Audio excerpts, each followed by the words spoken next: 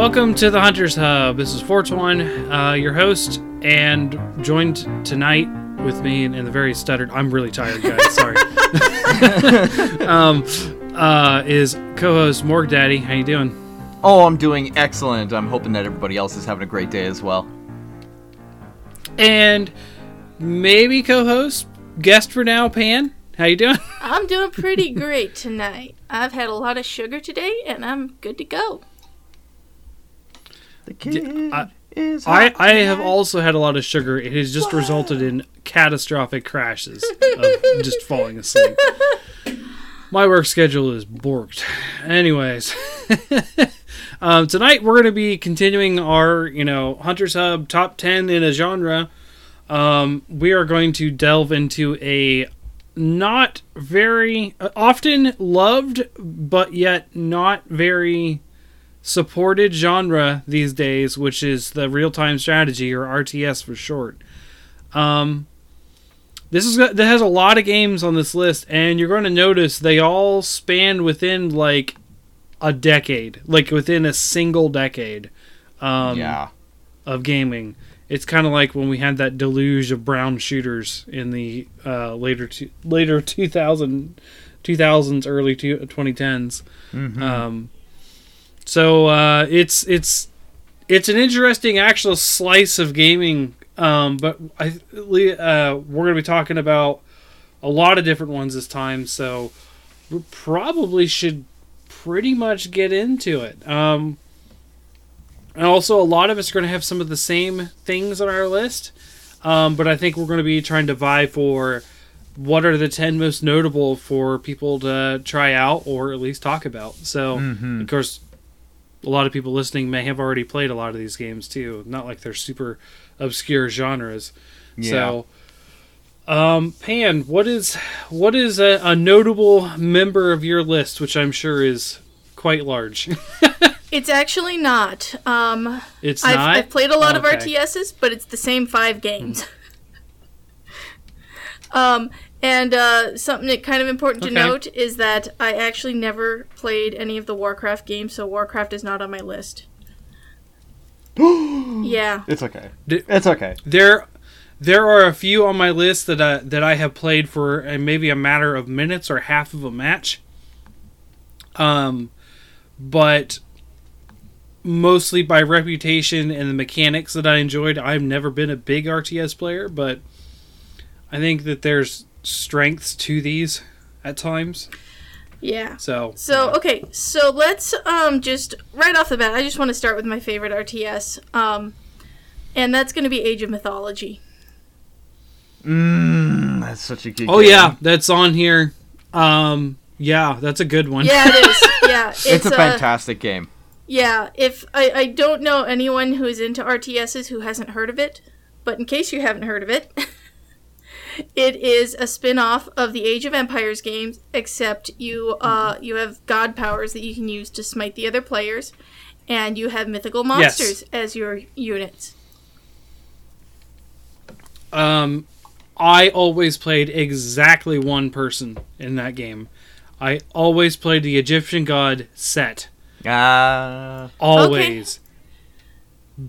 Because having an army of possessed giraffes and crocodiles is just hilarious. Yep. Yeah. It's amazing being able to just like command like all like the wildlife that's in an area and just send them in as troops. That's usually really fun playing as the Egyptians with their evil red glowing eyes. It's amazing. Mm-hmm. Yeah. Actually, it's really the great thing about Age of Mythology is that for each one there are certain mechanics to each one of them that makes them very distinct and unique. Like yes. For the Greeks and the Egyptians, I think you have to like pray at altars and stuff like that in order to be able to gain like extra favor. Yes, the Greeks pray at the altars, but the Egyptians build monuments, and then the monuments just generate the favor. Yeah, so you'd build pyramids or statues or Yeah. yeah, you would just have to build extra buildings, which I mean, it is an RTS, so you're building stuff anyways. Yeah. While the Vikings, they got to just go in there and just smash everything because that's just a part of like their culture, where that they gain God's favor by going in and just wreaking havoc on everybody. Yes, and So fun.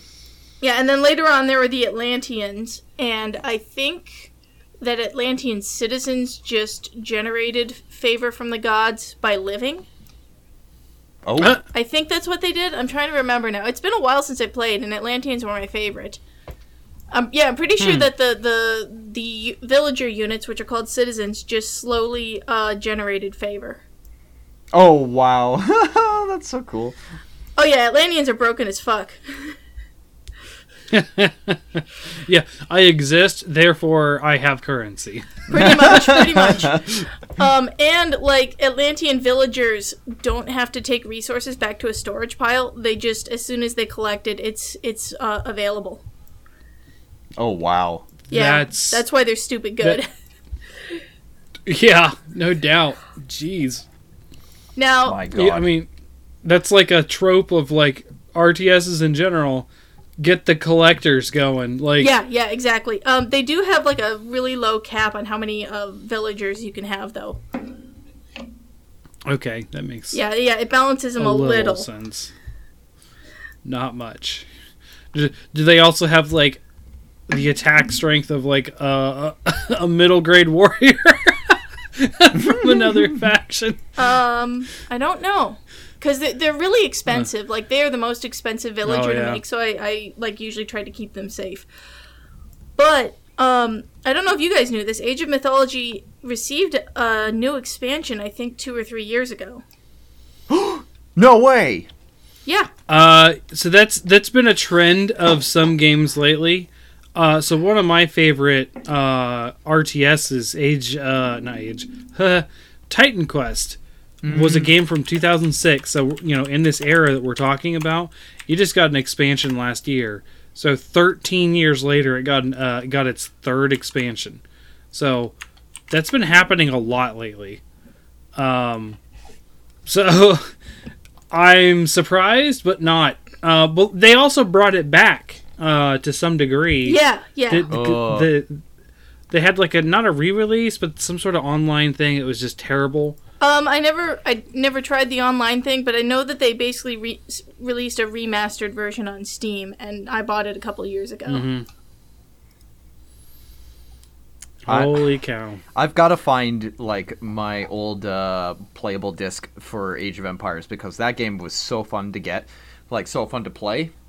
It was really tricky. Like, my brother and I think his favorite was the Vikings, because he could just go in there and just fight people, get into combat, and then like eventually he would gather up so much favor that he would be able to just summon fire giants, which would do like extra damage to like constructs and like siege weapons. And it was so good. It was going in there with Hydras was really fun too, because I think like like the more creatures that they kill, like the more heads they would get, and then they would just do more damage the longer they stayed alive. They were just fantastic. And I think, what was it that they had set up? It was like mythical beasts and monsters would do more damage to common units. Heroes would do more damage to monsters. And then I think regular people could just kill heroes a little bit more easily. Yeah. Yeah. That's the triad, and then there's also like a bows, horses, and swords triad as well. Right. Huh. I as much as I love Hydras, I never used one except for in the scenarios. Oh, you should really play the Greeks as often as you can. Try and get a lot of favor, and like just build an army of Hydras, because they're a really good tanking unit. My goodness. Yeah. One of my favorite things to do with the Greeks was just to like go hard for Hephaestus as my like mythic hero, and then get that fucking vault, and then like I'm done. It doesn't matter. I'll just keep cranking out units forever, and just tell them to go gather in the middle of the enemy city. They can't stop me. I've got infinite food now. Yeah. Oh man. Yeah, there was a lot of good features in that game. Like, there was all kinds of, like, destructive features that you could have. You could cause earthquakes, you could summon lightning, you could, like, conjure up, like, hordes of, like, snakes to create, like, difficult terrain that would attack people and stuff like that. Like, there was a lot you could do in that game, and that really helped it stand out from a lot of other RTSs, was being able to use, like, godly features in order to try and get an edge over other people. Yeah. So, this was created but in 2002 by Ensemble Studios and Skybox Labs. Working together, I assume, is what I found from the at least the Wikipedia stuff. So, this was actually, I don't know of anyone who has played this that hasn't held this in high regards. And it certainly was sort of like, in my opinion, the pinnacle of the Age of series, Age of Empires, however many they made, and then the Age of Mythologies. It had a nice twist of bringing that sort of fantastical element in them, where most of the games in these genres ended up being sort of pseudo real world stuff. You didn't see a lot of fantasy in those things. Typically. Aside from the biggest one. Yeah. Didn't see very many fantasy RTSs, huh? I mean, you had Warcraft and you had Starcraft, and then some smaller ones, like I think it was Wizards of something.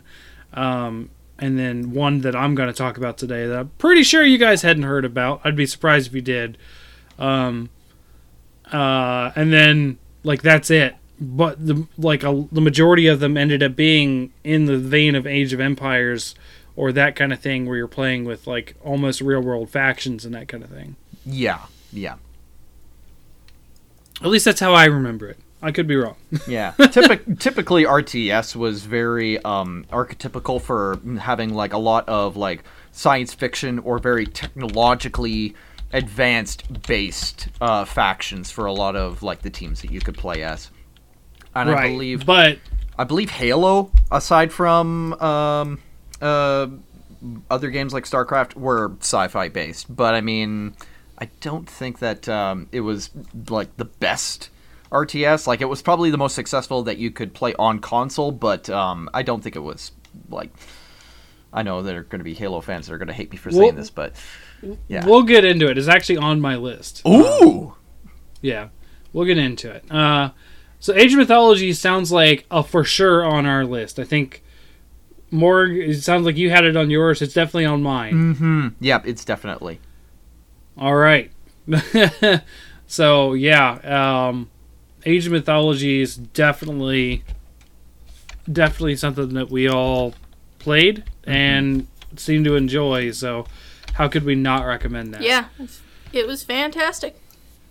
It's a very strong pick. Like, it's definitely one of the best choices for RTSs as far as, like, I guess I'm not going to say originality, but for, like, flavor, it really stands apart from a lot of RTSs.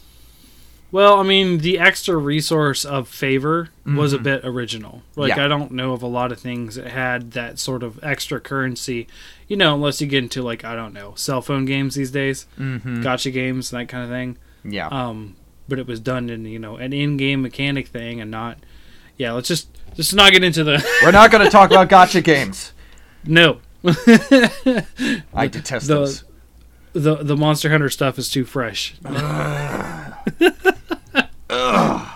So, real quick, before, so you know, Pan, there was we thought was going to be a sequel to a spin-off of Monster Hunter, ended up being a gacha game in Japan only. I'm so sorry. Yeah. Your own personal Diablo mobile. Yeah. Oh boy. Diablo Immortal. Yeah, I don't want to talk about that one either. Oh my god. Diablo Immortal. I saw the video for Diablo's Immortals announcement. It was so funny. Oh my god. People were like, "Is this like an out of season April Fool's joke?" And they're like, "No, this is actually a thing." Do you guys even have cell phones? Oh my god.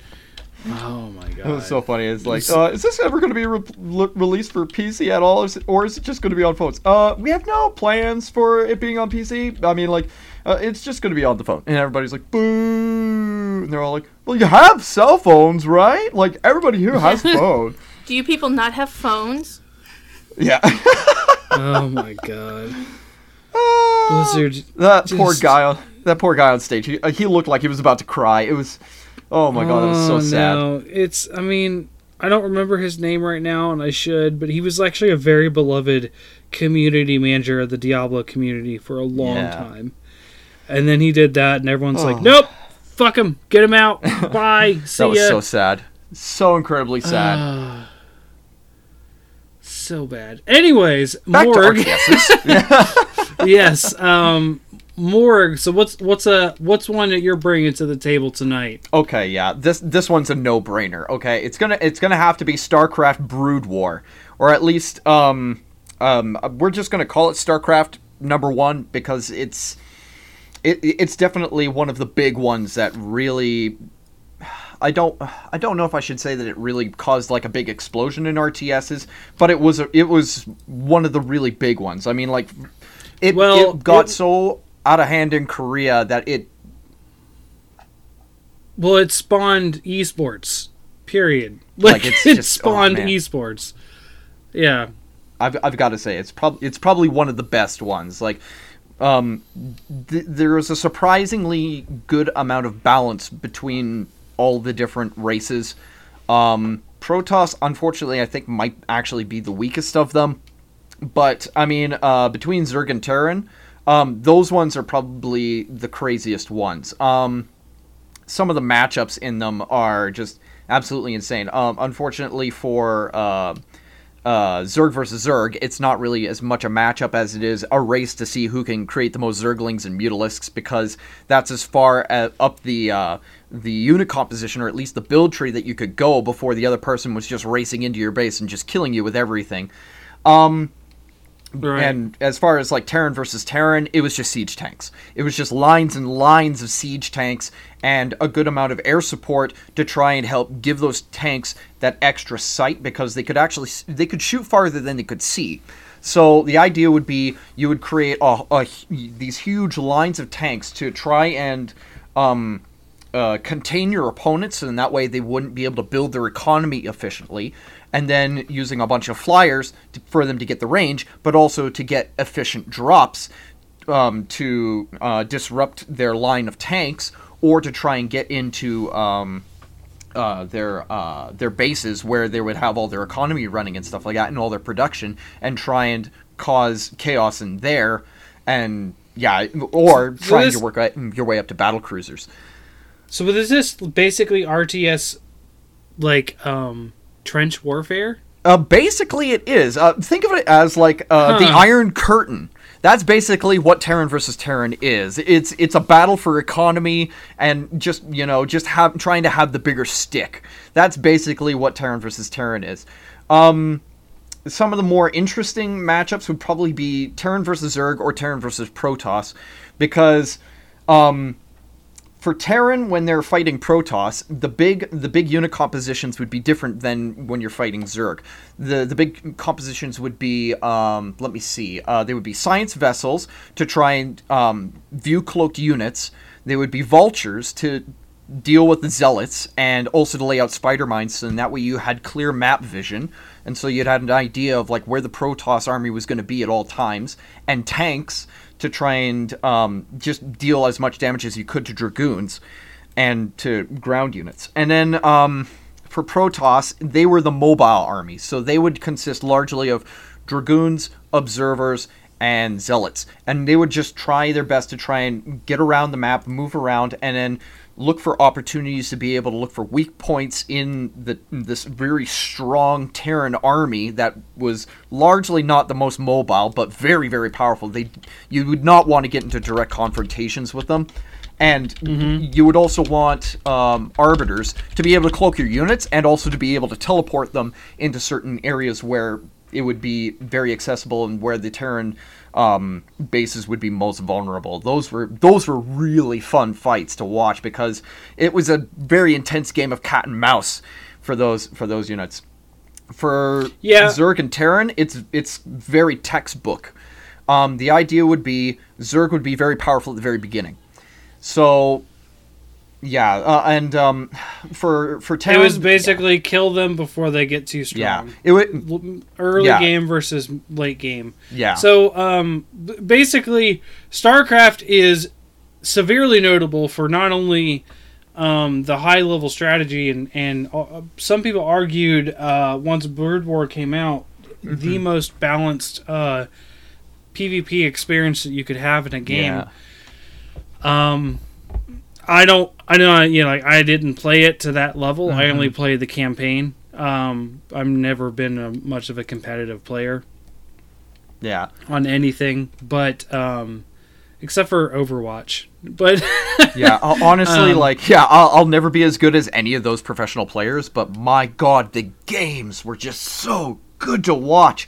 Like watching the Zerg take advantage of the Terran, and then the Terran would bounce back with once they started getting siege tanks and Marines and medics and like the works and stuff like that, and science vessels going around, and then the Zerg would be on the back foot trying to establish as many bases as it could while putting in like Mutalisk harassment, trying to get up to hive techs, and that way they would get like defilers to be able to put down plagues and like those I think they were called Dark Swarm. Dark Swarm would make it so that projectile attacks would not be able to hit any of their units if they were in the cloud. Which, like, it was a crazy back and forth watching those games, especially with, like, I think it was Jan versus, what's his name? Oh, my God, he was like, the best Terran player. If I could remember. No, it wasn't Bisu. I can't remember. But anyways, yeah, those two guys would just go at it, and they were just absolutely insane watching those games. Like, lurker drops were some of the craziest things I'd seen. But, and then, like, yeah, there's just so much to tell about StarCraft that it's just, my God, like, don't take my word for it. Like, just go and watch some of those old games, and you'll be just absolutely astounded with the level of technicality and strategy that comes into those kinds of games. It just makes it absolutely phenomenal to watch. What I was going to try to say, Morg, is that we don't need to go into every detail of how the competitive scene went. Sorry, it's just so phenomenal. It's definitely, it's known for having such a rabid fan base that even started. I don't know of any game before that really got esports going. Yeah. Not that other esports games didn't exist. It's that it took off in the biggest way. Now StarCraft really isn't talked about in esports. We're talking about League of Legends or CSGO or that kind of things nowadays. But at this point, yeah, I mean, StarCraft, is any objections to StarCraft going on the list? Nope. Not at all. Like, it really set a precedence for, like, how, I don't want to say capable, but, like, how incredible RTSs can be when they have, like, certain mechanics brought into it. Like, you know, whether it be, like, basic units or, like, casters in the games. So this was just for posterity's sake, or prosperity, I don't know, whatever the phrase is. This was Blizzard Entertainment. In 1998 was the original release of the game. Brood War, I didn't really look up when that came out. I believe it was either maybe a year or two later. I believe it was like 2002 or 2004. I think it might have been 2004 when Brood War was released. Okay. So yeah, there's quite a bit of time actually there for Brood War. I think that was the case though, and I don't think I ever had Brood War personally. I think I only had the base game. You have to go and get it. You have to play it. It's so good. As much as I have played a lot in this genre, probably my least favorite that we're going to talk about. Like, my strategy is not supported in these games. The way I like to play, no. Which will bring me up to one of the games I'll talk about later. Yeah. Which is one of my favorites because it actually supported that strategy. So I'll go ahead and, since we mentioned it earlier, talk a little bit about Halo Wars. And the reason why, so this is done by Ensemble Studios. So also the people who did Age of Mythologies. In case you guys are paying attention, at least the original Halo Wars. Yeah, that's Halo Wars 2 was done by Bungie, which is more known for doing Halo. Yeah. right? Or the original Halos. Now they're known for making that game that always tricks me into buying it, Destiny. There you go. Yeah, I have a love-hate relationship with Destiny. But Halo Wars, I think the reason why... There's two reasons why I think it's a notable entry in the series, although I'm not sure that it really has a spot in the top 10. But I think it's worth talking about, and the fact that it was the first and yet one of the latest like big entries into the genre, yet the first to really make it do well on a console. Traditionally, and I think even to this day, most RTSs exist on a PC platform. Yeah. And that's it. Yeah, well, it's just so hard to make it work on console. Yeah, with having to use like mouse controls where you have to like rapidly like click or like box in a huge number of units, and then having to take control of all those hotkey commands, and I suppose I should point this out. Like RTSs, they have a number of resources that you have to manage in order to be able to play those games. Oh yeah, we did not define this like we said. Yeah. So okay, so yeah, I'll help define this. So the basis of the game is you are fighting either another person who is a player or a computer opponent. That's typically what it is. You're fighting another entity. Yeah, it's a you versus them thing. You have to manage resources. You have to build some sort of a base or a settlement or whatever it may be, and then you have to construct an army in order to be able to combat your opponent. Now, for resources, it can be anything from like wood to meat to minerals to gas or whatever it is, but the most important one that is a fundamental for all of them is time. And you have to really manage your time very, very efficiently, which is something, unfortunately, that you can't really do if you're playing it on a console. It's not as efficient, and you will find yourself actually like on the losing front more often than not when you're trying to do it on a console, because with a mouse and a keyboard, you have access to all those hotkeys, and your actions per minute can like skyrocket on a keyboard and a mouse, as opposed to like when you're trying to do things on a console controller. Now let me. This is why I wanted to bring up Halo Wars, and again, I'm not going to say it deserves a spot on the list, but Halo Wars actually did a lot to mitigate what you're talking about and have a lot of ways of doing hotkeys on a controller. So I have not personally played Halo Wars, but I did read a lot about it at the time, where I don't know what the exact inputs are, but basically you start drilling down menus really quickly, right? Mm-hmm. And you snap to areas, and then you place what you want. So, like, moving around the screen isn't necessarily the hang-up, it's the hotkeys that you're talking about, right? So, burying, like, trees of menus is actually a quick way for a console to do it. An example of this actually working out pretty well is a game we talked about last week, which is City Skylines on the Switch. There are so many different things to build in that game, but it's actually fairly easily used because of a radial menu. So you pop in, I'm going to pick this category. I have a radial menu of this is how many I can pick, and sometimes that radial will drill down to another level. Now, that gets really complex, but radial menus have been kind of used as a quick way to swap. Doom 2016 did this also for consoles. I think it even does it in the PC version, which you can just shortcut it by hitting one of the numbers on the top of the keyboard for the different weapons, and not use the radial. But yeah, so radial menus have really, and Halo Wars, I believe, used not, if they didn't use radial menus, they used something to do a quick input to pull things down. And then of course, if you think about it, Halo Wars was also console only.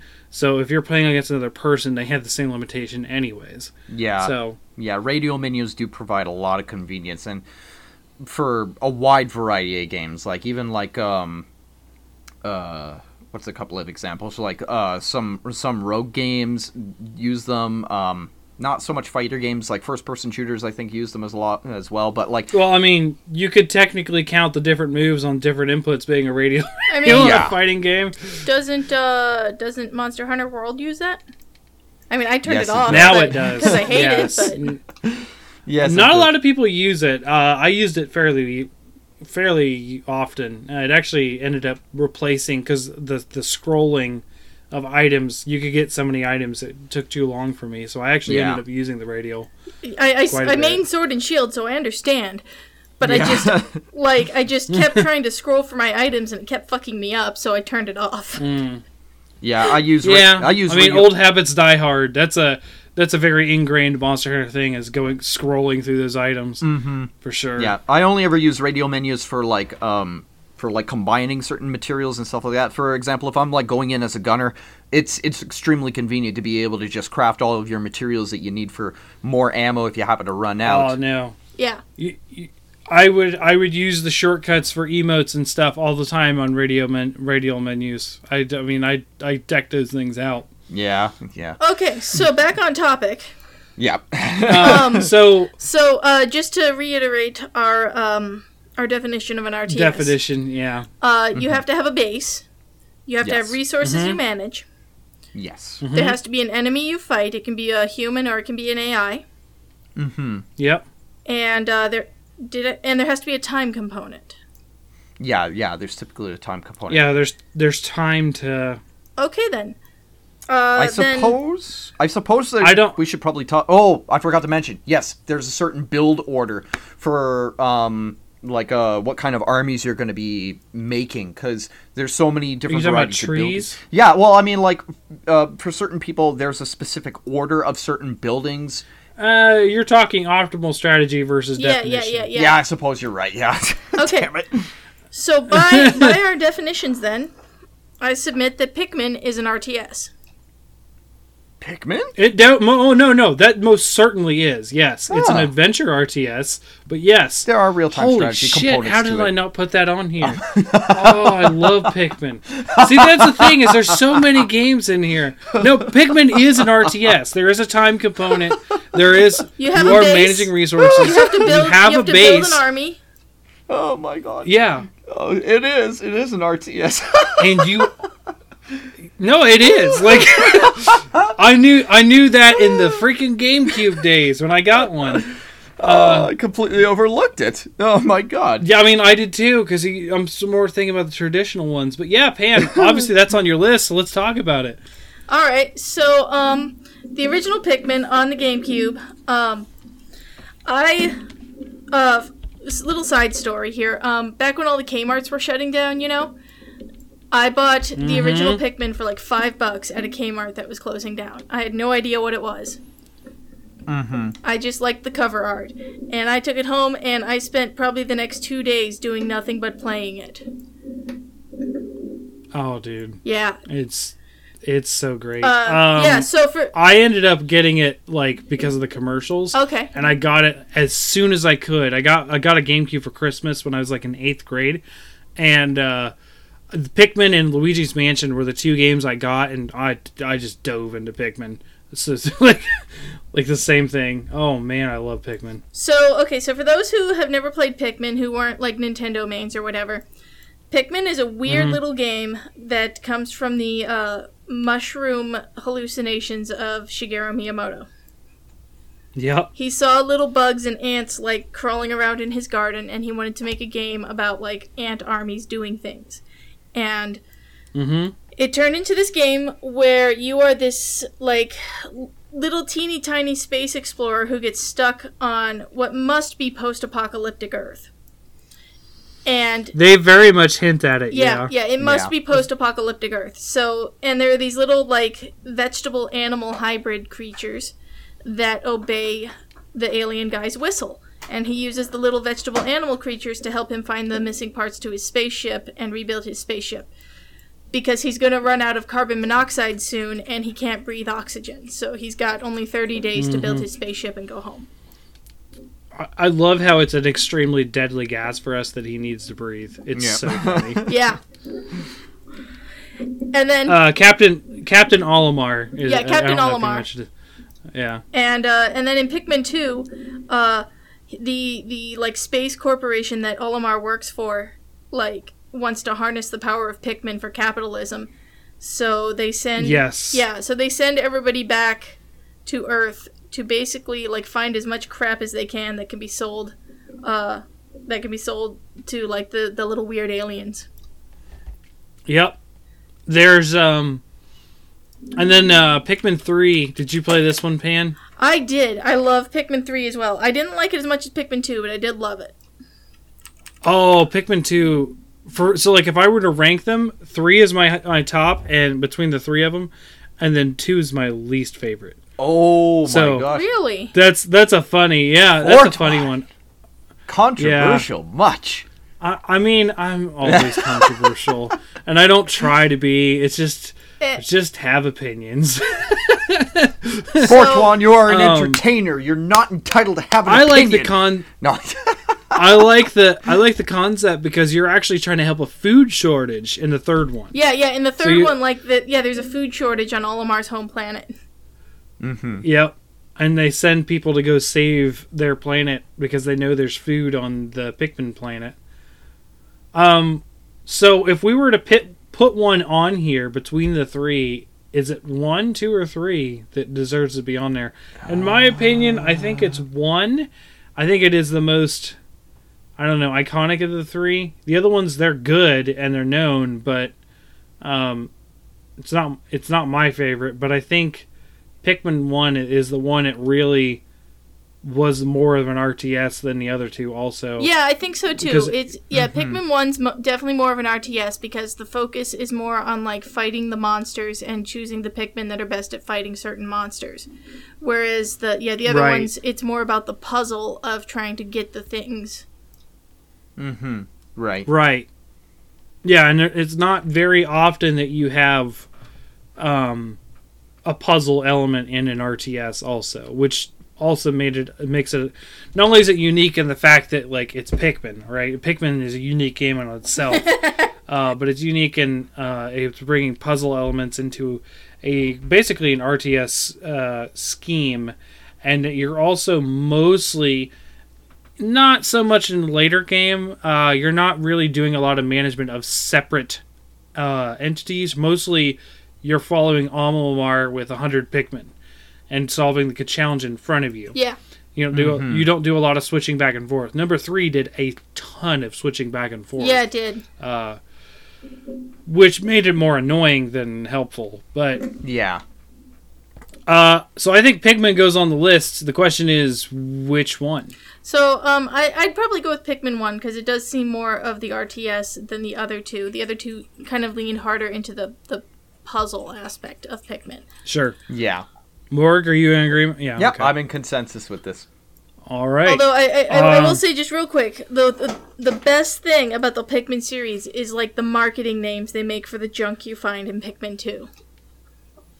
Oh, yes. I don't remember a lot of them, but yeah, they are hilarious. Like for one, he digs up like a bottle, like a tube of Carmex, and it's literally a tube of Carmex. It's not like a fake brand, and it gets the ship like it runs its marketing algorithm and calls it the healing cask.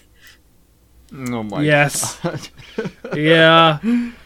Now, that's where a lot of that came in, was number 2. They gave a lot of crazy, because you had a lot more things to get in number 2. Yeah. There wasn't... They made some weird names for the fruits in number 3, but that was about it. Number 1, you were mostly gathering your ship parts, so you didn't have to... But yeah, 2 is where a lot of that humor came in, and I can see that. Mm-hmm. I don't like the vast openness of 2's timeline, I think. That was weird. It made it feel grindy. I don't know. That was my problem with it. Okay. So that one threw me for a loop because I totally forgot about it, and I totally would have put that on here. See, like, every time I think about it, there's another game I add to the list, and add to the list, and add to the list.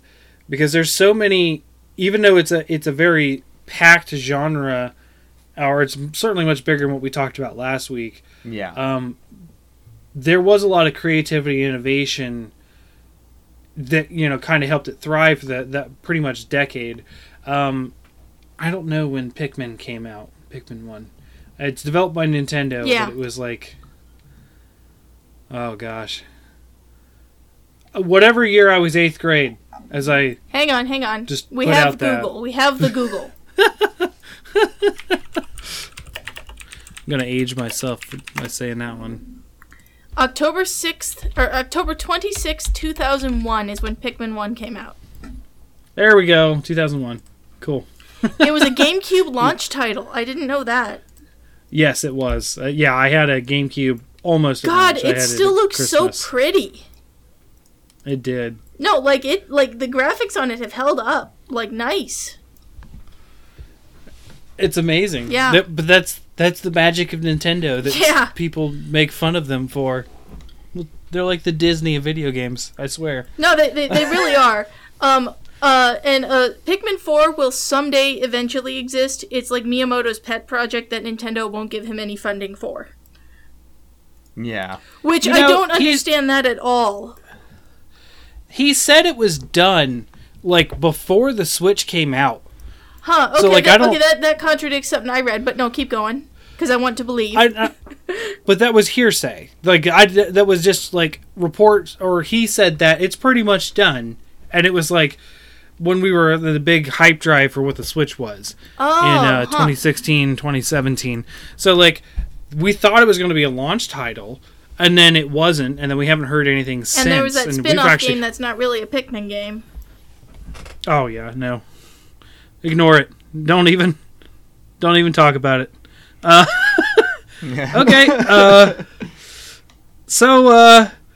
I'll talk about one of mine on the list since I had to take that diversion for Pikmin. That was a good one. We already kind of talked about Halo Wars. Actually, that was on my list, but one that I wanted to talk about, and this is the one I'm going to get into. You guys probably haven't heard of, which is Warlords Battlecry 3. Oh.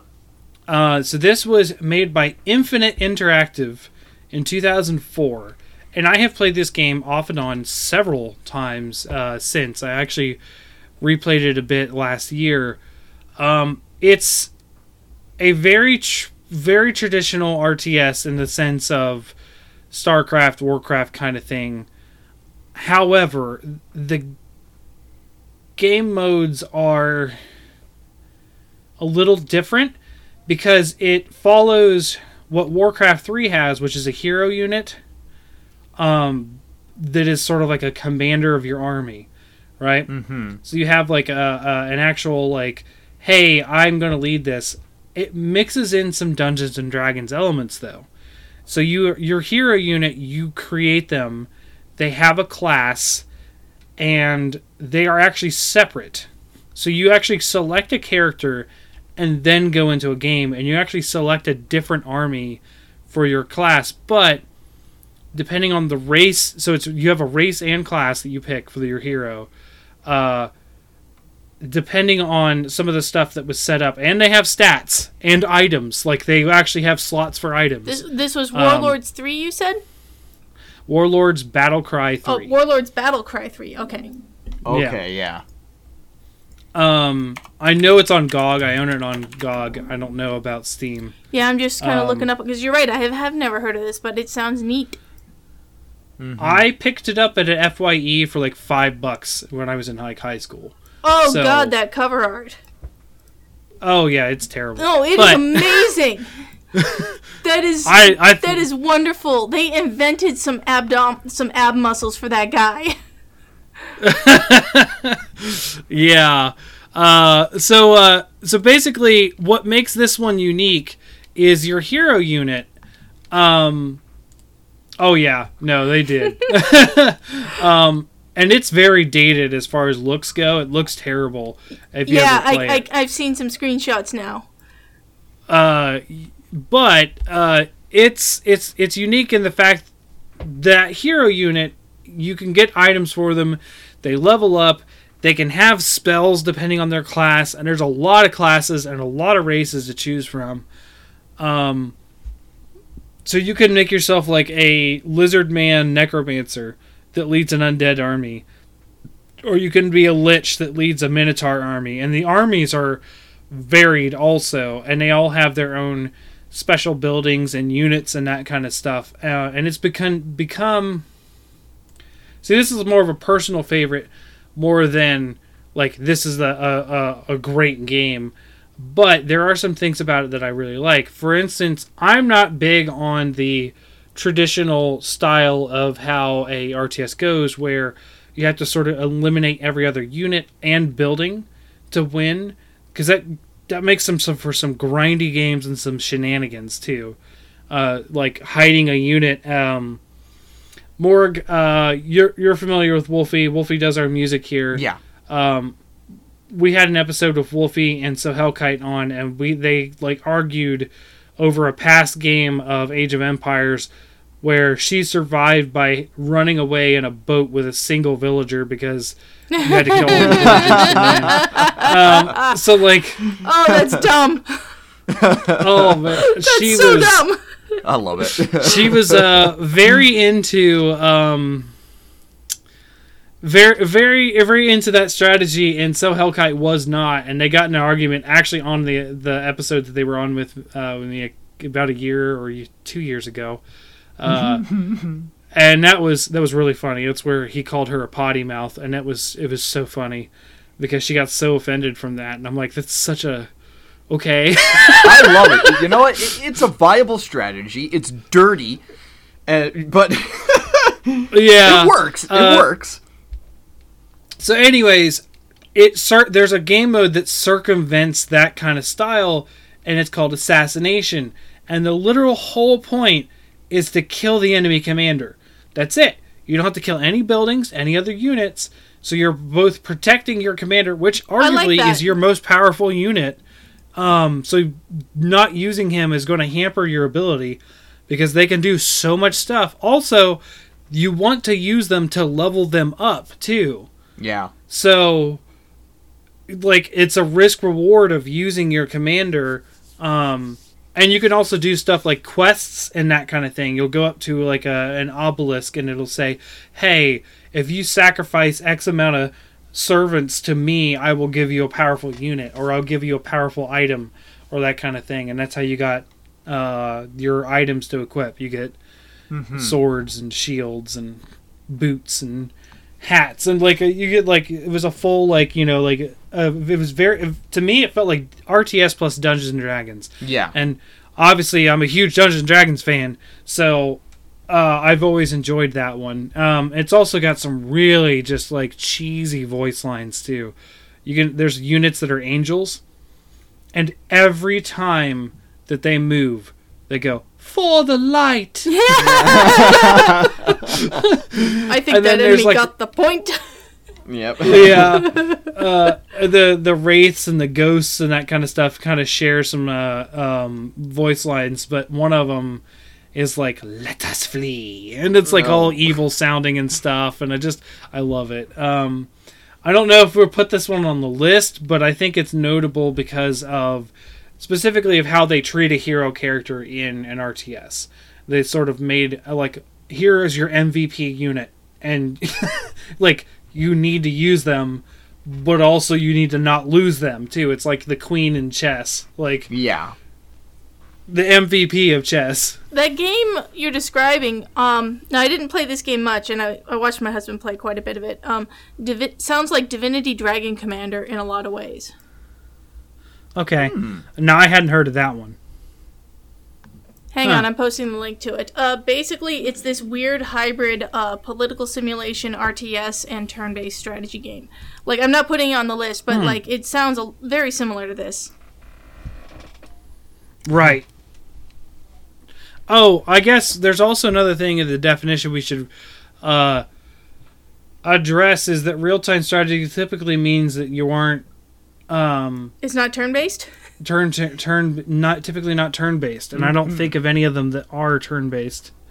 Yeah, so like Divinity Dragon Commander has like different phases of combat and stuff, and one of the phases involves RTS. But it's honestly this really weird kind of game that is some people's like jam. My husband liked it and he had a pretty good time with it, but he hasn't touched it in ages, so I don't know. Okay. But it sounds pretty kind of similar to your Warlords Battlecry, so maybe give it a look. I don't know. Mm-hmm. Okay. I will certainly look for it for sure. So yeah, some more. You haven't got to talk a little while about something. Another thing on your list. This is an old. So we have three. We have three so far. Just reference. I'm gonna make this one very quick because this is a very, very old game that I haven't actually touched in a long while, but I have a lot of fond memories about it. Total Annihilation. This game is probably one of my top favorites for an RTS to play. Just not because of any like particular strategies or anything like that, but just because of the sheer chaos that can like just brew out of this game. Like you get a commanding robot as like your main feature, like as your main builder and as like your primary defense at the very beginning of the game, and it's a really powerful unit. The idea is that you want to eliminate your opponent's commanding robot or whatever it is, because this game is very sci-fi based, like sci-fi war based, where you have like a series of war vehicles, giant robots, nuclear warfare and stuff like that. It's a very, very fun game. Unlike most RTSs where they like to have like a fog of war kind of feature to it, you get full view of the map in this game. And it everything just blows out of proportion with the game. There's also no population cap on this game, I believe. So you could just make like just infinite numbers of like robots and like war machines, whatever, in your army, and just let the floodgates open and then just let chaos just ensue. It's definitely a top favorite. It's it's crazy. Like even now looking at it, like on Steam, it's a 10 out of 10. And for people who like the video game on Google users, it's a 96%. And like, yeah, like if you haven't picked up this game before, like just give it a try. And yeah, the proof is in the pudding. It's a fantastic game. I definitely recommend it. So holy crap! Okay. Back in 1997, they had DLC for this game. Yeah, and that was the initial release date for it. And also the composer for the music, Jeremy Soule, I believe he also did Elder Scrolls. Yeah, exactly. So yeah, I mean, what's more to say? I mean, it's obviously an amazing game. Neat. Okay. Yeah, it's fantastic. I love it. Moving on to the next one. Assuming that, you know, okay. I mean, like, it definitely is an RTS game for sure, but sure. It's kind of weird because resources kind of like accumulate over time, but like the more buildings that you construct in order to be able to get more access to resources, it'll exponentially increase, and then you just produce more units, and then you just build a massive army to try and take out the opposing commander. It's definitely a good game. I definitely recommend it. So, so we haven't put down. We only put down 3 so far, so we have 7 to go. It sounded like we have a lot of like, maybe that kind of thing. So we may end up sort of like filling the gaps here at the end because we haven't. That one would really definitely be a very strong candidate for sure. So we touched on it with Age of Mythologies, but do we want to have Age of Empires on the list? Oh yeah, they're absolutely on my list. I just haven't talked about them yet. Mm-hmm. I think we should definitely talk about that game for sure, or series. Now, I get the two confused between Age of Empires and Empire Earth. Oh, I don't even know that second game, so. I am going to Google it right now. You guys don't know Empire Earth? Okay. Looking this up. Oh, whoa. What? Empire Earth what? Oh, for a minute I thought it said Empire Earth 7, and I was like, oh my god.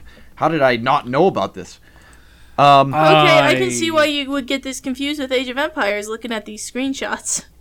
Yeah, they're very similar. I played Empire Earth more, and I know that I like Empire Earth more.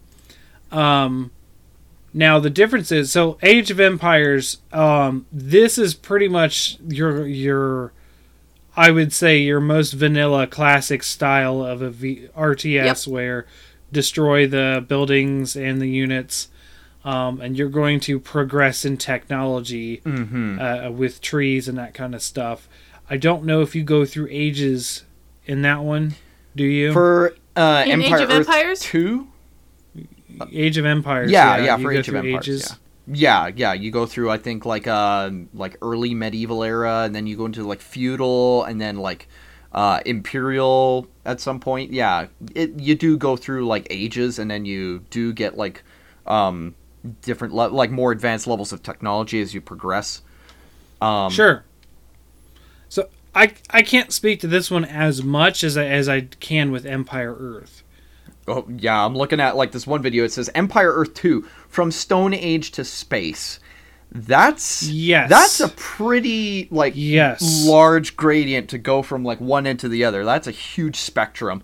So imagine if they had all the levels of Spore that they intended, and that's the amount of ages that you go through in Empire Earth. Empire Earth, it literally is like prehistoric, Stone Age or something like that, goes into the Bronze Age and the Copper Age, and then you go into like you actually go into like the Imperial Age and like Revolutionary Age and Industrial Age. Like you go through like a lot of ages, and then you're like Modern Age, and then there's like 7 more after Modern. And it's like the amount of it. And the crazy thing is that was independent to each like player on the map. So like much in how Civilizations does it, you could be behind another player fairly far. So like if you rushed it, and you could be like, hey, I want the modern era, and they're still in medieval times. Wow. And units didn't age also. So you would have a thing, if you had a unit survive, you could have like literally like the Neanderthal spearmen from the Stone Age up against like Black Hawk helicopters. Like, oh my god. They're going to lose. That could happen in that happens in Age of Empires as well. That can happen there too. And in Civ. Yeah, that's true. Yeah, it's true. And I'm not as versed in Age of Empires. I played it, but then I was always like, yeah, I just prefer Empire Earth. So I think to me, either one is a fairly notable game. Mm-hmm. Age of Empires was clearly the more popular one. Empire Earth is the one that I connected with more, just because the different levels of ages and all the crazy stuff that you could do, but like I don't really know what the other one did in comparison to really say whether it was better or not. This game does actually look quite promising. I mean, some of the publishers include Activision Blizzard, Vivendi. Let me see. Developers. So the first one was in 2002 by Stainless Steel Studios, also known as SSI. Yeah. SSI, or something like that. So, like, that's the original developers. But, yeah, eventually they end up being shoved around quite a bit. Mm-hmm. So, like, I feel like the problem with a lot of this genre is that, like, there's some unique standout ones, right? But then there's, like, a lot of the same feelings. Like, Empire Earth and Age of Empires, they feel the same to me. So, I don't know if you saw the thing I There's posted in the planning channel here. They had the same lead designer. Yeah. Yep. So they're basically like half siblings. Yeah. So it's hard to distinguish at all between the two. But I think they're both notable in some way. There's a glaring hole that we haven't talked about yet in this genre. And that's Warcraft. And none of us played Warcraft that much. However, I think one of the Warcrafts deserves a place on the list, just how ubiquitous it was, and spawned World of Warcraft eventually. And StarCraft came off of Warcraft, you know what I mean? And Yeah. Yeah. No, Warcraft needs to be on this list, even though none of us have played it. Yep, absolutely. I mean, like, StarCraft was nothing more than Warcraft in space when it first came out, so, I mean, you know. Right. And Warcraft, I mean, it has become pop culture. It's also the one that has a movie. Yeah. Although I think you can argue Command and Conquer was a movie. Yeah, sort of. I'm very familiar with the Warcraft movie, the one where the orcs were more compelling characters than the humans. You know, that's fine.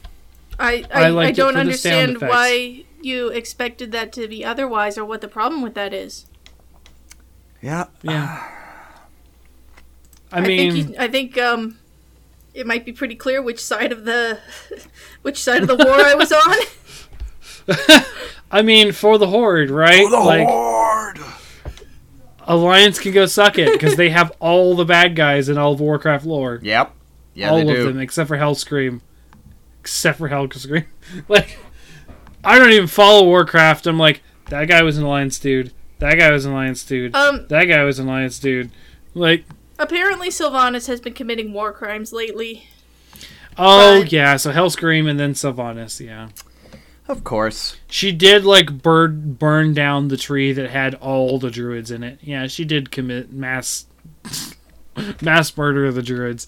That's true. You never pick a fight with, like, oh, darn it. Ah, I tripped over my own tongue. I was going to make a joke saying that you never make fun of, like, magical hippies, you know, the sorceress tree huggers. You just leave them alone. Let them do their thing, you know?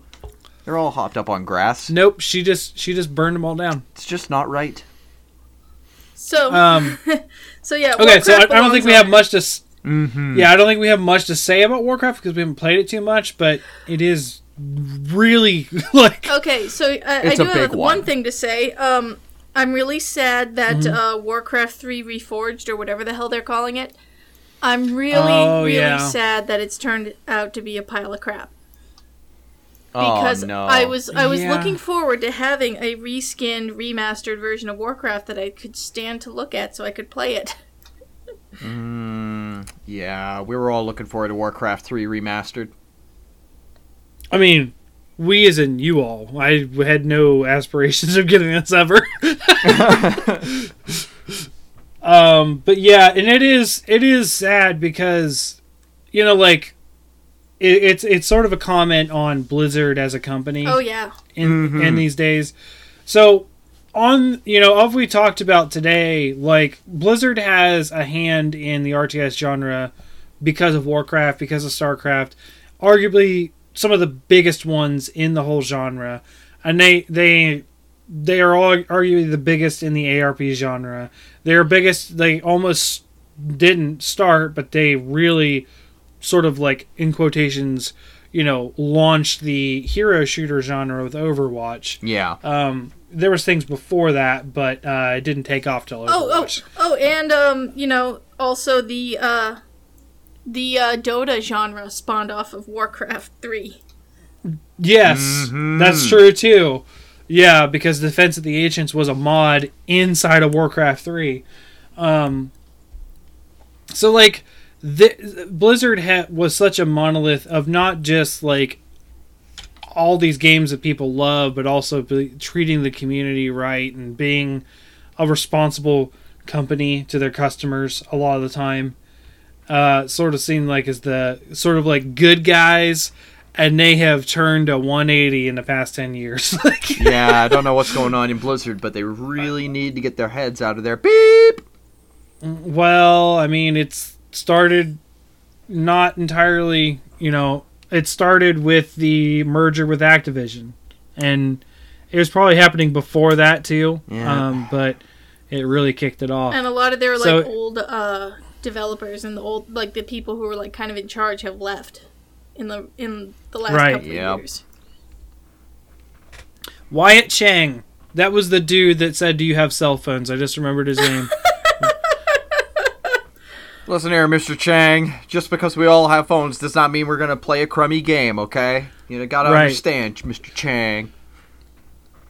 But I mean, people are like, even though I'm, you know, Morg, how excited for Diablo 4 I am. Like, aside from, like, I'm super excited for Doom Eternal. Like I'm like buzzing with excitement for that game. But my next one would be Diablo 4, and I'm eating up any sort of news I can. I'm playing all sorts of ARPGs just to be like hold myself over for the next 7 years until that comes out. Yeah, I'm exaggerating, but like it's gonna be a while. It's a time-honored tradition that for like all of Blizzard's best games, they take the longest time to craft. They got to put their heart and soul into it. They announce them very early too. Yes. But the thing is, like, well, except for Overwatch. Overwatch had a quick turnover, but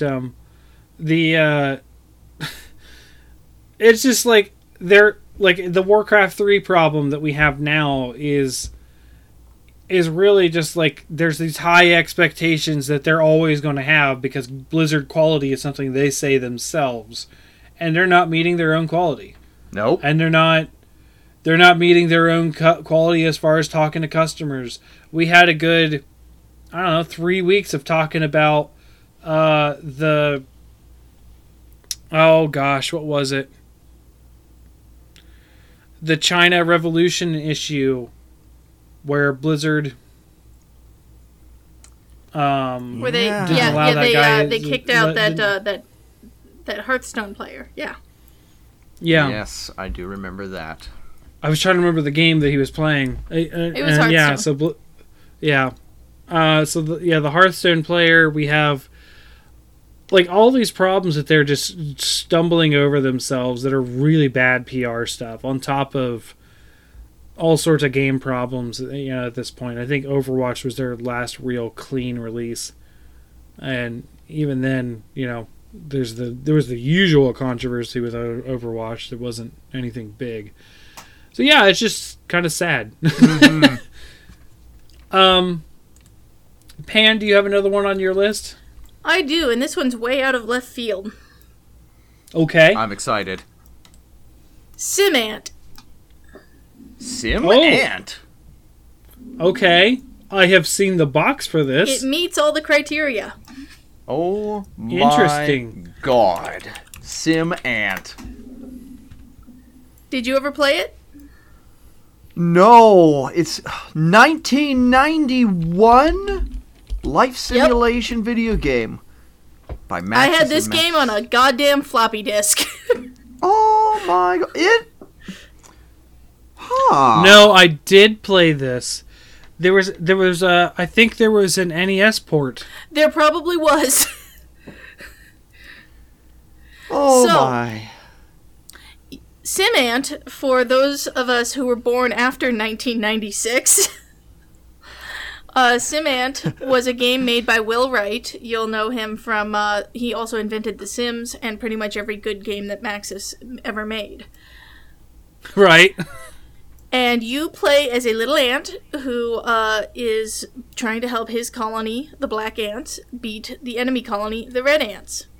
There's also a mechanic where there's the guy who lives in the house, like, mows his lawn, and, like, ants get sucked up into the lawnmower, and there's very, very gruesome descriptions of what happens when they get sucked up in the lawnmower.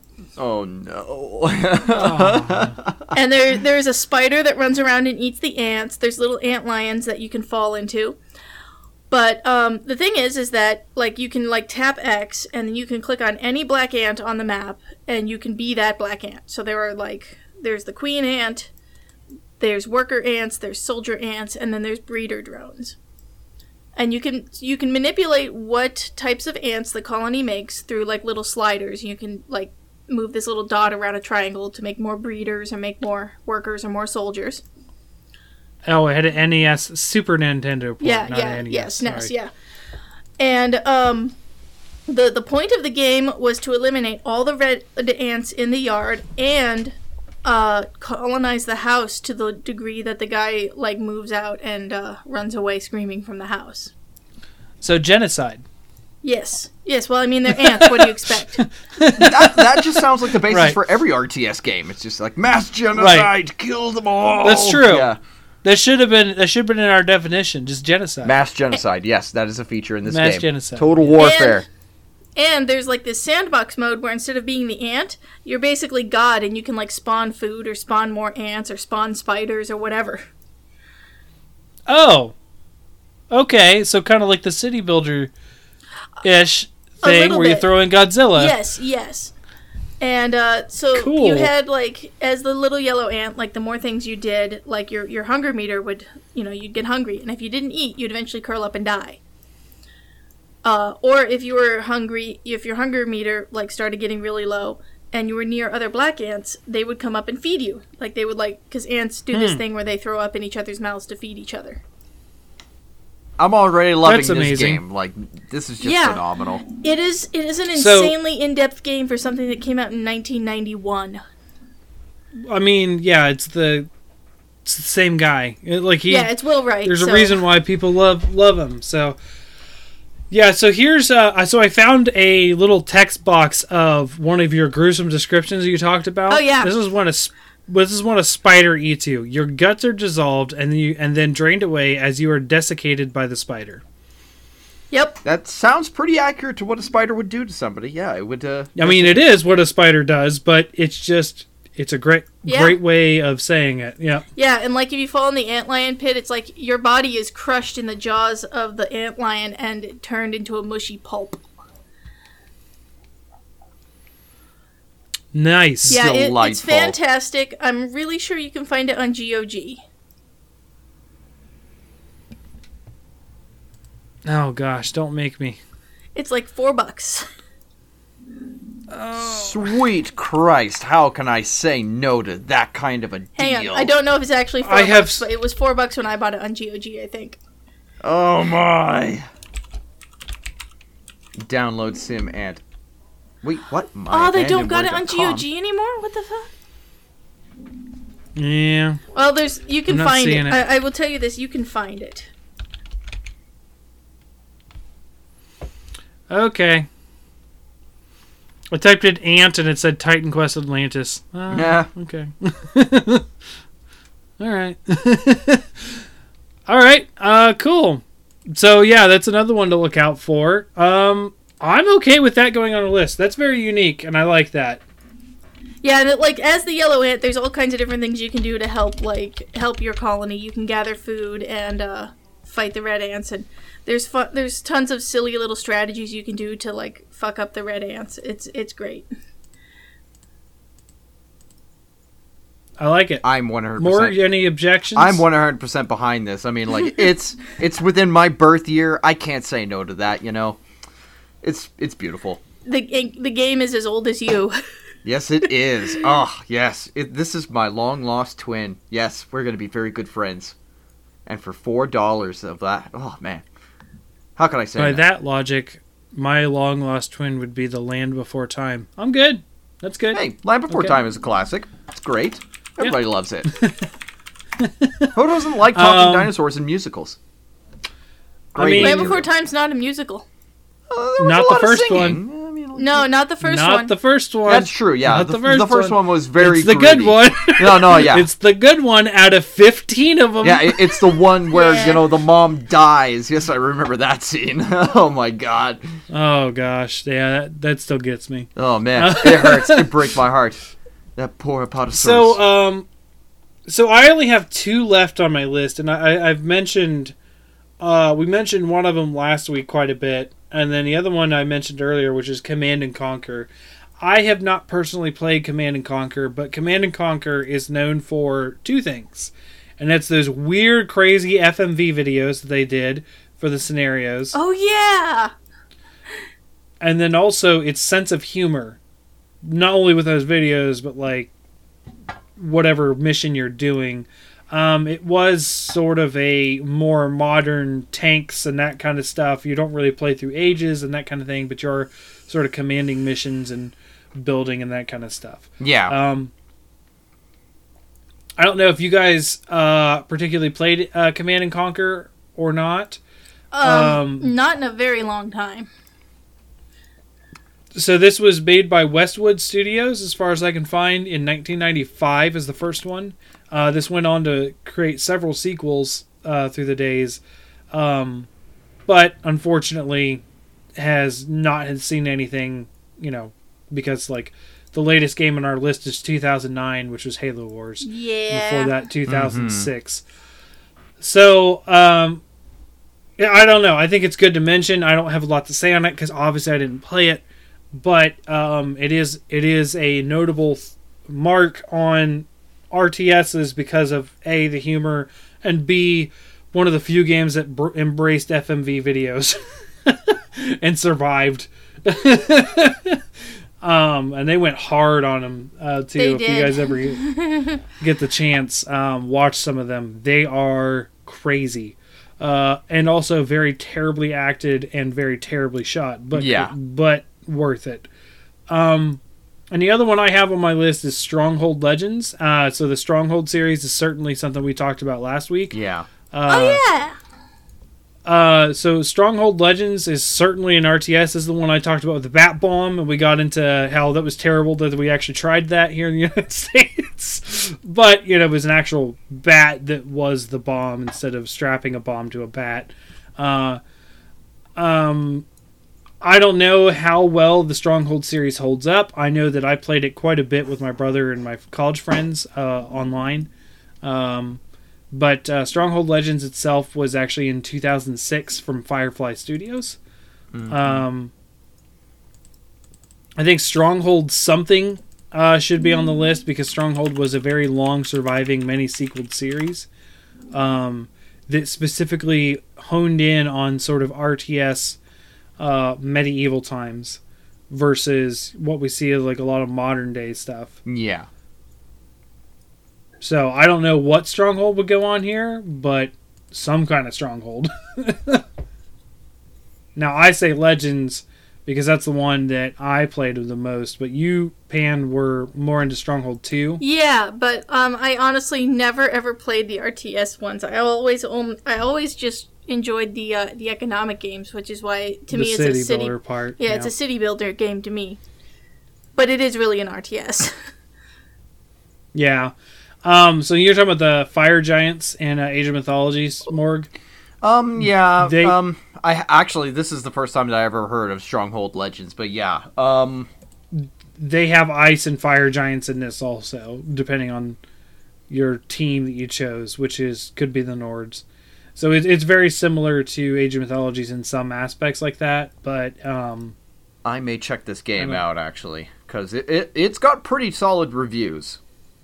It looks really good. It's a good one. So Command and Conquer, Stronghold Legends. Is there anything else on your list, Pan, that we haven't talked about? Two things. One, I don't think any of us have played any of the Total War games.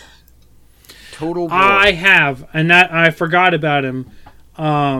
They are certainly part of this, and they are actually a modern iteration. Yeah, that's the thing. Like that's the one modern RTS I can think of, but I haven't played them. I have. They're far too complicated for me. It looks pretty intense, people keep actually. telling me to play them. You know what? I'm going to look. I may actually own one on Steam.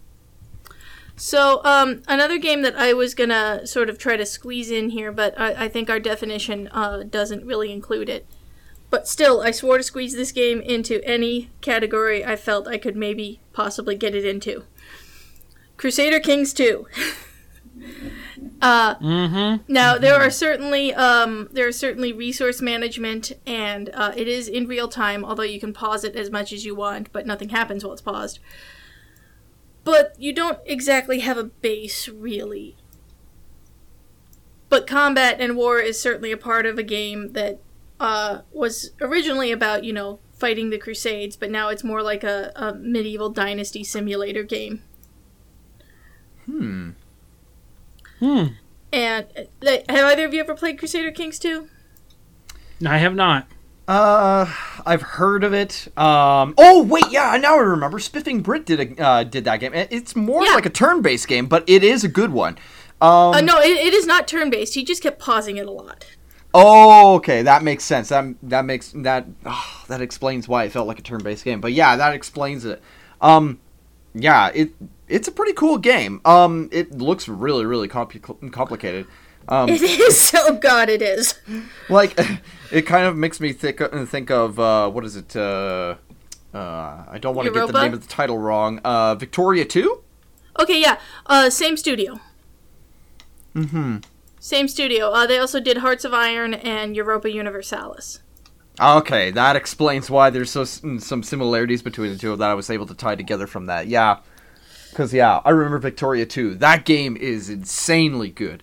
Really, really fun. More narrative associated and looking at, like, you know, a larger world map and then, like, seeing, like, how much influence you have and how much territory you have. It's a different game. It's a totally different animal from RTS.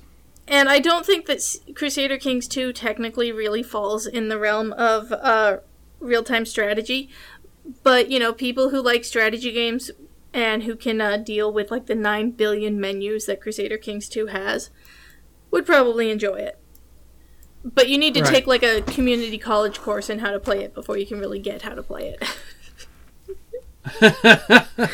Yeah. I'm not joking.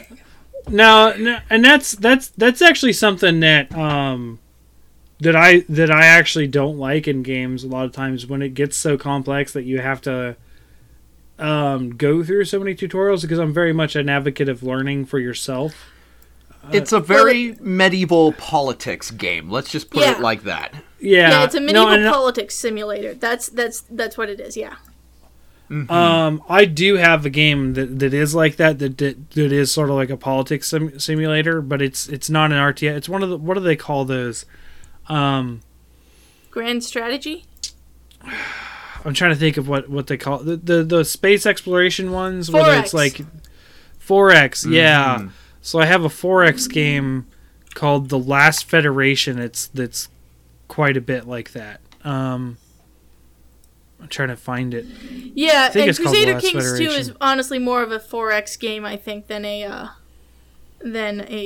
RTS. So I just kind of wanted to give it an honorable mention, but I don't think it goes on the list. And then that's the end of my list.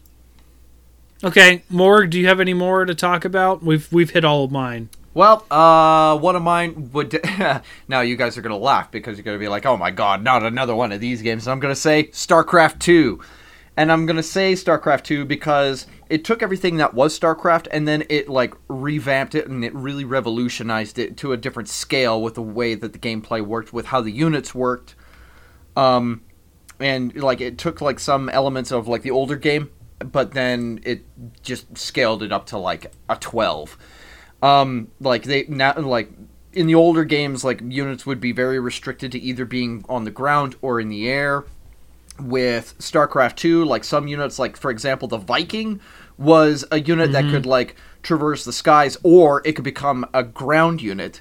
Then there were units like the Reaper, which were a ground unit that could scale up and down cliffs to be able to get into bases or to, you know, get away from certain forces. Then there were units like the Roach that were able to burrow underground, but then move as they were going underground. Or they would get benefits, like they would heal more quickly if they took damage, if they were burrowed underground. And then there were other units that they included into the game, like the Immortal, which, if it was hit by, like, very heavy damage, its shields would actually harden up, so it would be able to absorb more damage more efficiently. And then you've got other ships like the Mothership, Stalkers, you know, units that, like, the Mothership is just absolutely broken, like, with its, like, time field, whatever, where it would slow down the rate of movement and, like, the fire rate of, like, certain projectiles coming out of, like, certain units when they were attacking. Void rays, where the longer that they would be firing their beam for, the more concentrated the damage would be, and then it would just increase exponentially. Honestly, there's so much to StarCraft right now, especially with the co-op commanders feature that you can play online, where you can take hold of, like, a hero in the game. You get specialized units, and what you do is you just do missions that are unique. Like, they were kind of taken from the campaign, but then they were, like, made much more aggressive and much more difficult to actually accomplish, and you had to have a teammate with you to be able to, you know, usually beat those kinds of missions. And there would be a clear objective that you'd have to accomplish, and depending upon who you had on your team, they would have, like, special abilities that were unique to them, even though they would either be, like, Terran, Zerg, or Protoss. But like there were some commanders, like for example Alexei Stukov, who is infested. Sorry for the big spoiler. Where he would actually control infested Terrans, which was he's fun. infested in Heroes of the Storm. Like he's a Heroes of the Storm hero, and he's like all gooped over and everything. Yeah, exactly. Like it's okay. Yeah, there were a lot of characters that you could play as, and I think one of the most fun ones that you could play as was what's his name, Egon Stetman, where you would have like cyborg Zergs, and then what you would do is you would set up like little satellites everywhere where you would be able to transmit energy and stuff like that, and depending upon what kind of a frequency you had those fields adjusted to, it would either like heal your units, make them faster, or it would supply them with more energy, stuff like that. It's really, really fun. What else was I going to say? And as StarCraft 2 has been going through the years with more expansions, Heart of the Swarm, for example, it introduced units like the Oracle, which would fire like concentrated beams, but it would use its energy to attack, but it was also a caster, so between, attacking or, choosing to cast down like stasis wards or stuff like that, or using Revelation to detect units, there was a lot of uses for those. Swarm hosts were really interesting for being able to spawn little mini units, like little locusts, and then send them out in waves to attack your opponents. There were a lot of strategies between using swarm hosts and Nidus Worms to play whack-a-mole, where you would pop up in a certain area, release your locusts, then get back inside the Nidus Worm and then run away. There were just a ton of units, and one of them for, I think, Protoss was the most interesting was the Adept, which was basically a zealot that could just fire beams, but then it would create like a Spectre that you would have control over both the Spectre and the Adept, and like depending upon like once you cast it, it would send that sort of phantom off, and you could send it into whatever direction you wanted, and if you let the spell cast for the full time, the Phantom would disappear, and the Adept would show in the place of where the Phantom was. So it was just like there were a lot of mechanics to this game that they added into it that just make it so phenomenal. Like it's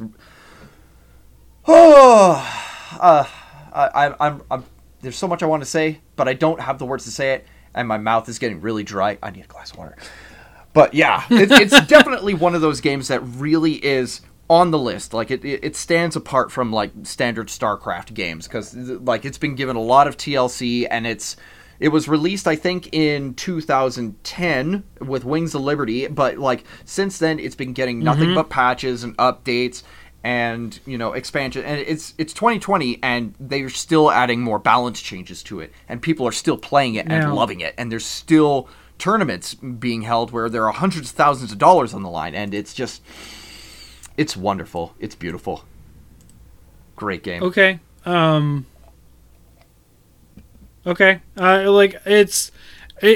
My impression is that it wasn't nearly as regarded as the old one, right? Because it suffered a lot of growing pains. Yeah. It does not have the reputation that old StarCraft and Brood War had. But it's definitely a really good game. I would say that it's probably my second favorite of the StarCraft series, even though there's only two. But yeah, it's definitely a game that really holds up nowadays because it's pretty phenomenal. Okay. Okay, so is there any more else on there? I've got nothing else. Yeah, I'm run pretty dry. So we have confirmed 5, and then we have a couple more to fill in as we see fit. Oof. RTS is it's a very niche. Well, see, the thing is, like, none of us are super high on the other ones, right? You know what I mean? Like, because we're not all, like, no one's been playing these games that much for the past, like, however many years. So, like, we play them off and on for sure. What are the 5? So the ones that we have for sure already are Age of Mythology, StarCraft, Pikmin, Warcraft 3. I think that was the one that fit on for all of us. Yeah. And then Sim Ant, because my gosh, that's just amazing. Yeah.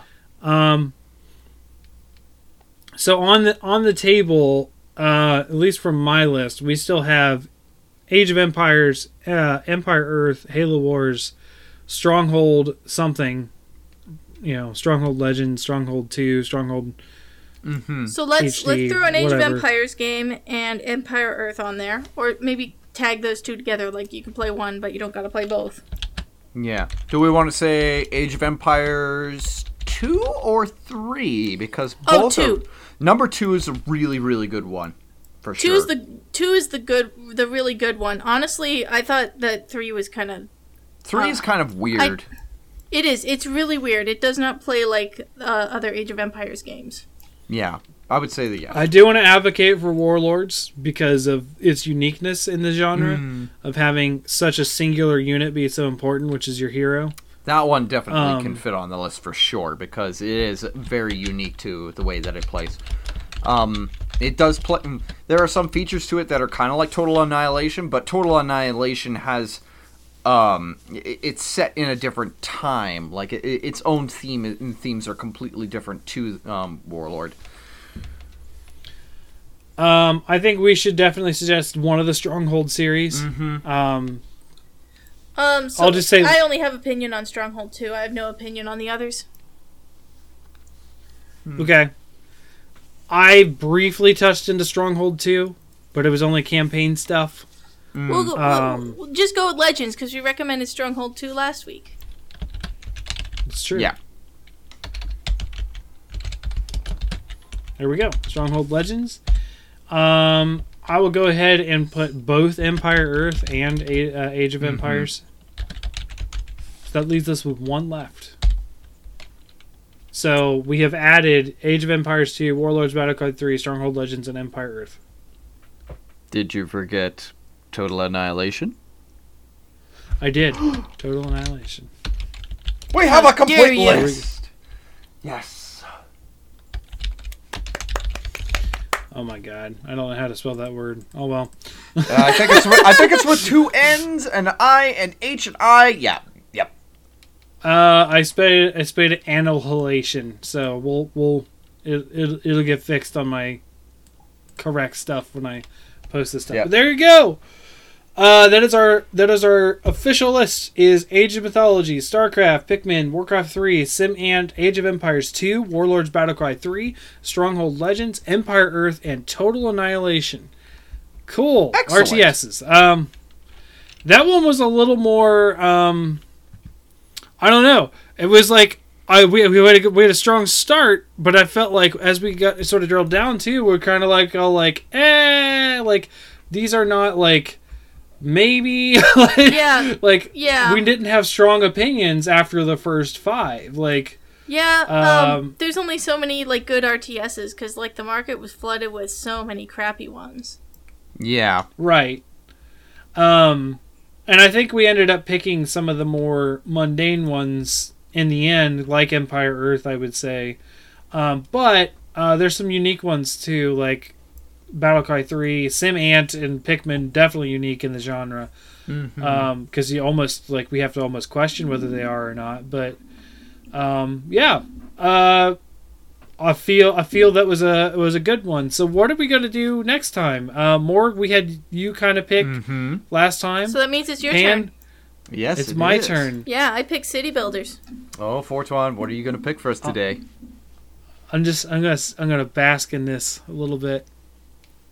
As in, I actually have two different ones I'm thinking of. I'm gonna go with the easier one first and say fighting games. You cut out. What was it? Sorry, fighting games. Oh, Fighting games, yes. Okay. Oh my God, there's so many of them. I'm gonna tell you right This now. is gonna be good. My experience with fighting games is limited to Smash Brothers, Soul Calibur 2, and a little bit of Street Fighter 2. Oh, I've got a list for you. Oh boy. That's still pretty solid. Like, I have a list that may hit 15. I love the genre. However, I am not a fighting game person, as in I don't stick with the game very long. I'm basically what they call a casual fighting game fan. Oh, I play just the remembered- story, Okay. and I'm done. I just remembered like a really weird one out in the middle of nowhere that I can come up with. I think that's turning into my thing with these lists. I mean, we all have that, right? So we all have that obscure game that we love to put in there. Like this time, I think SimAnt was your out of the left field on that one. Even Pikmin felt obvious, although we didn't think of it, Morgan and I. But Warlords Battlecry 3 was my out of left field, and I'm pretty sure Annihilation was Morg's. Yeah, it definitely was. I was just like, oh my god, total annihilation. So we always end up having like one that it's like, hey, this is our thing, and we'd like to have it here. Like, I think that's probably going to be a thing. I have a couple obscure fighting games for next week also. Morg, did you know that there's a spiritual successor series of Total Annihilation? Really? I'm gonna have to look at this. Which one is it? I just posted the link for you. Oh. Supreme Commander. Oh, I have this game. I've heard of Supreme Commander. Why? Yeah. Oh, good old THQ, man. Oh, lovely. Ah. Yes. Yeah. Yep. Gas-powered games. I know them. Yeah. And then there was a Supreme Cool. Commander 2 that came out in like 2010. Yeah, I have Supreme Commander 2. I've got it on Steam, but I never played it. So, get geared up for fighting matches next week as we talk about fighting games. I don't think we need to put any like restrictions on it. There's a lot of these, but like I don't think it's worth it to say 2D or 3D or anything like that. Just whatever comes across. I think eventually we're going to end up delving into some weird things, but Yeah, and that's fine. And I think like the fighting game genre is pretty like, I don't know. You don't have to dive into a solid explanation with it. It makes it's just there. Oh yeah. No, but we still will try to do it before we start naming games next week. I'm tired. I'm sorry. Go night. We'll see. Because I got to keep a schedule too. Yeah. All right. Well, thank you guys for listening. This is Fortuan. You can catch me at HunterSubPod on Twitter. You'll probably see me doing a lot of tweets about Doom still. Like, it's mostly been about Doom. All about Doom.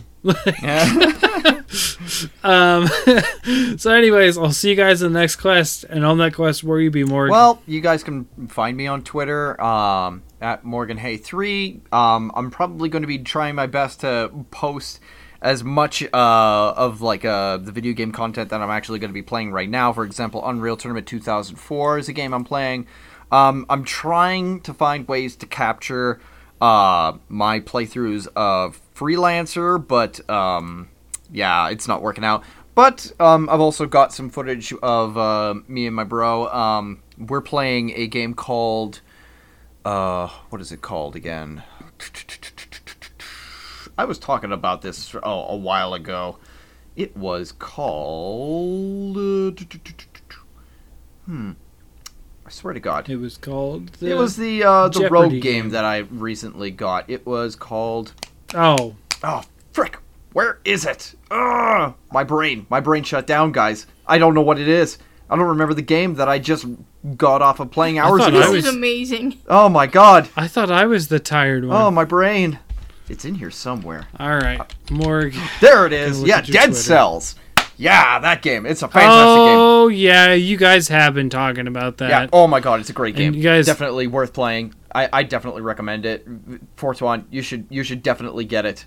Promise me that you'll. Oh, you'll get I it. just love giving people crap because they're like, "You're gonna love it," and I'm like, "Really? Oh, why am I gonna love it?" Oh my God, dude! It's your archetypical rogue game that features like all these different features from all these other games that you can play, like Ninja Gaiden, Metroid, Castlevania, and yes, I did say that there were elements of Diablo in it. It's a fantastic game.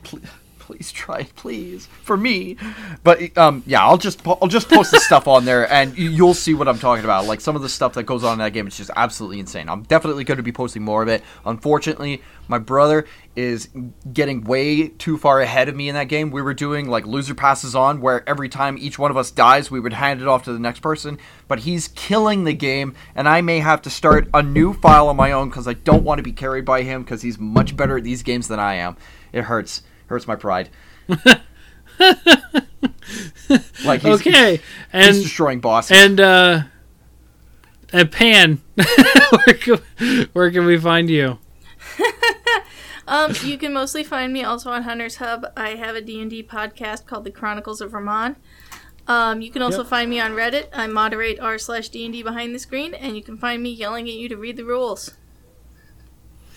Yeah, no, it's a thing. I did that too. I didn't yell at people though. I love rules. Sometimes bending them a little bit. See what I can get away with. I just copy pasted the rules and dropped the mic and walked away. Like, here you go. Boom. I don't do the social media as much as these other two, and I am working on getting the Chronicles of Vermont updated because we just had a pretty epic adventure the other night.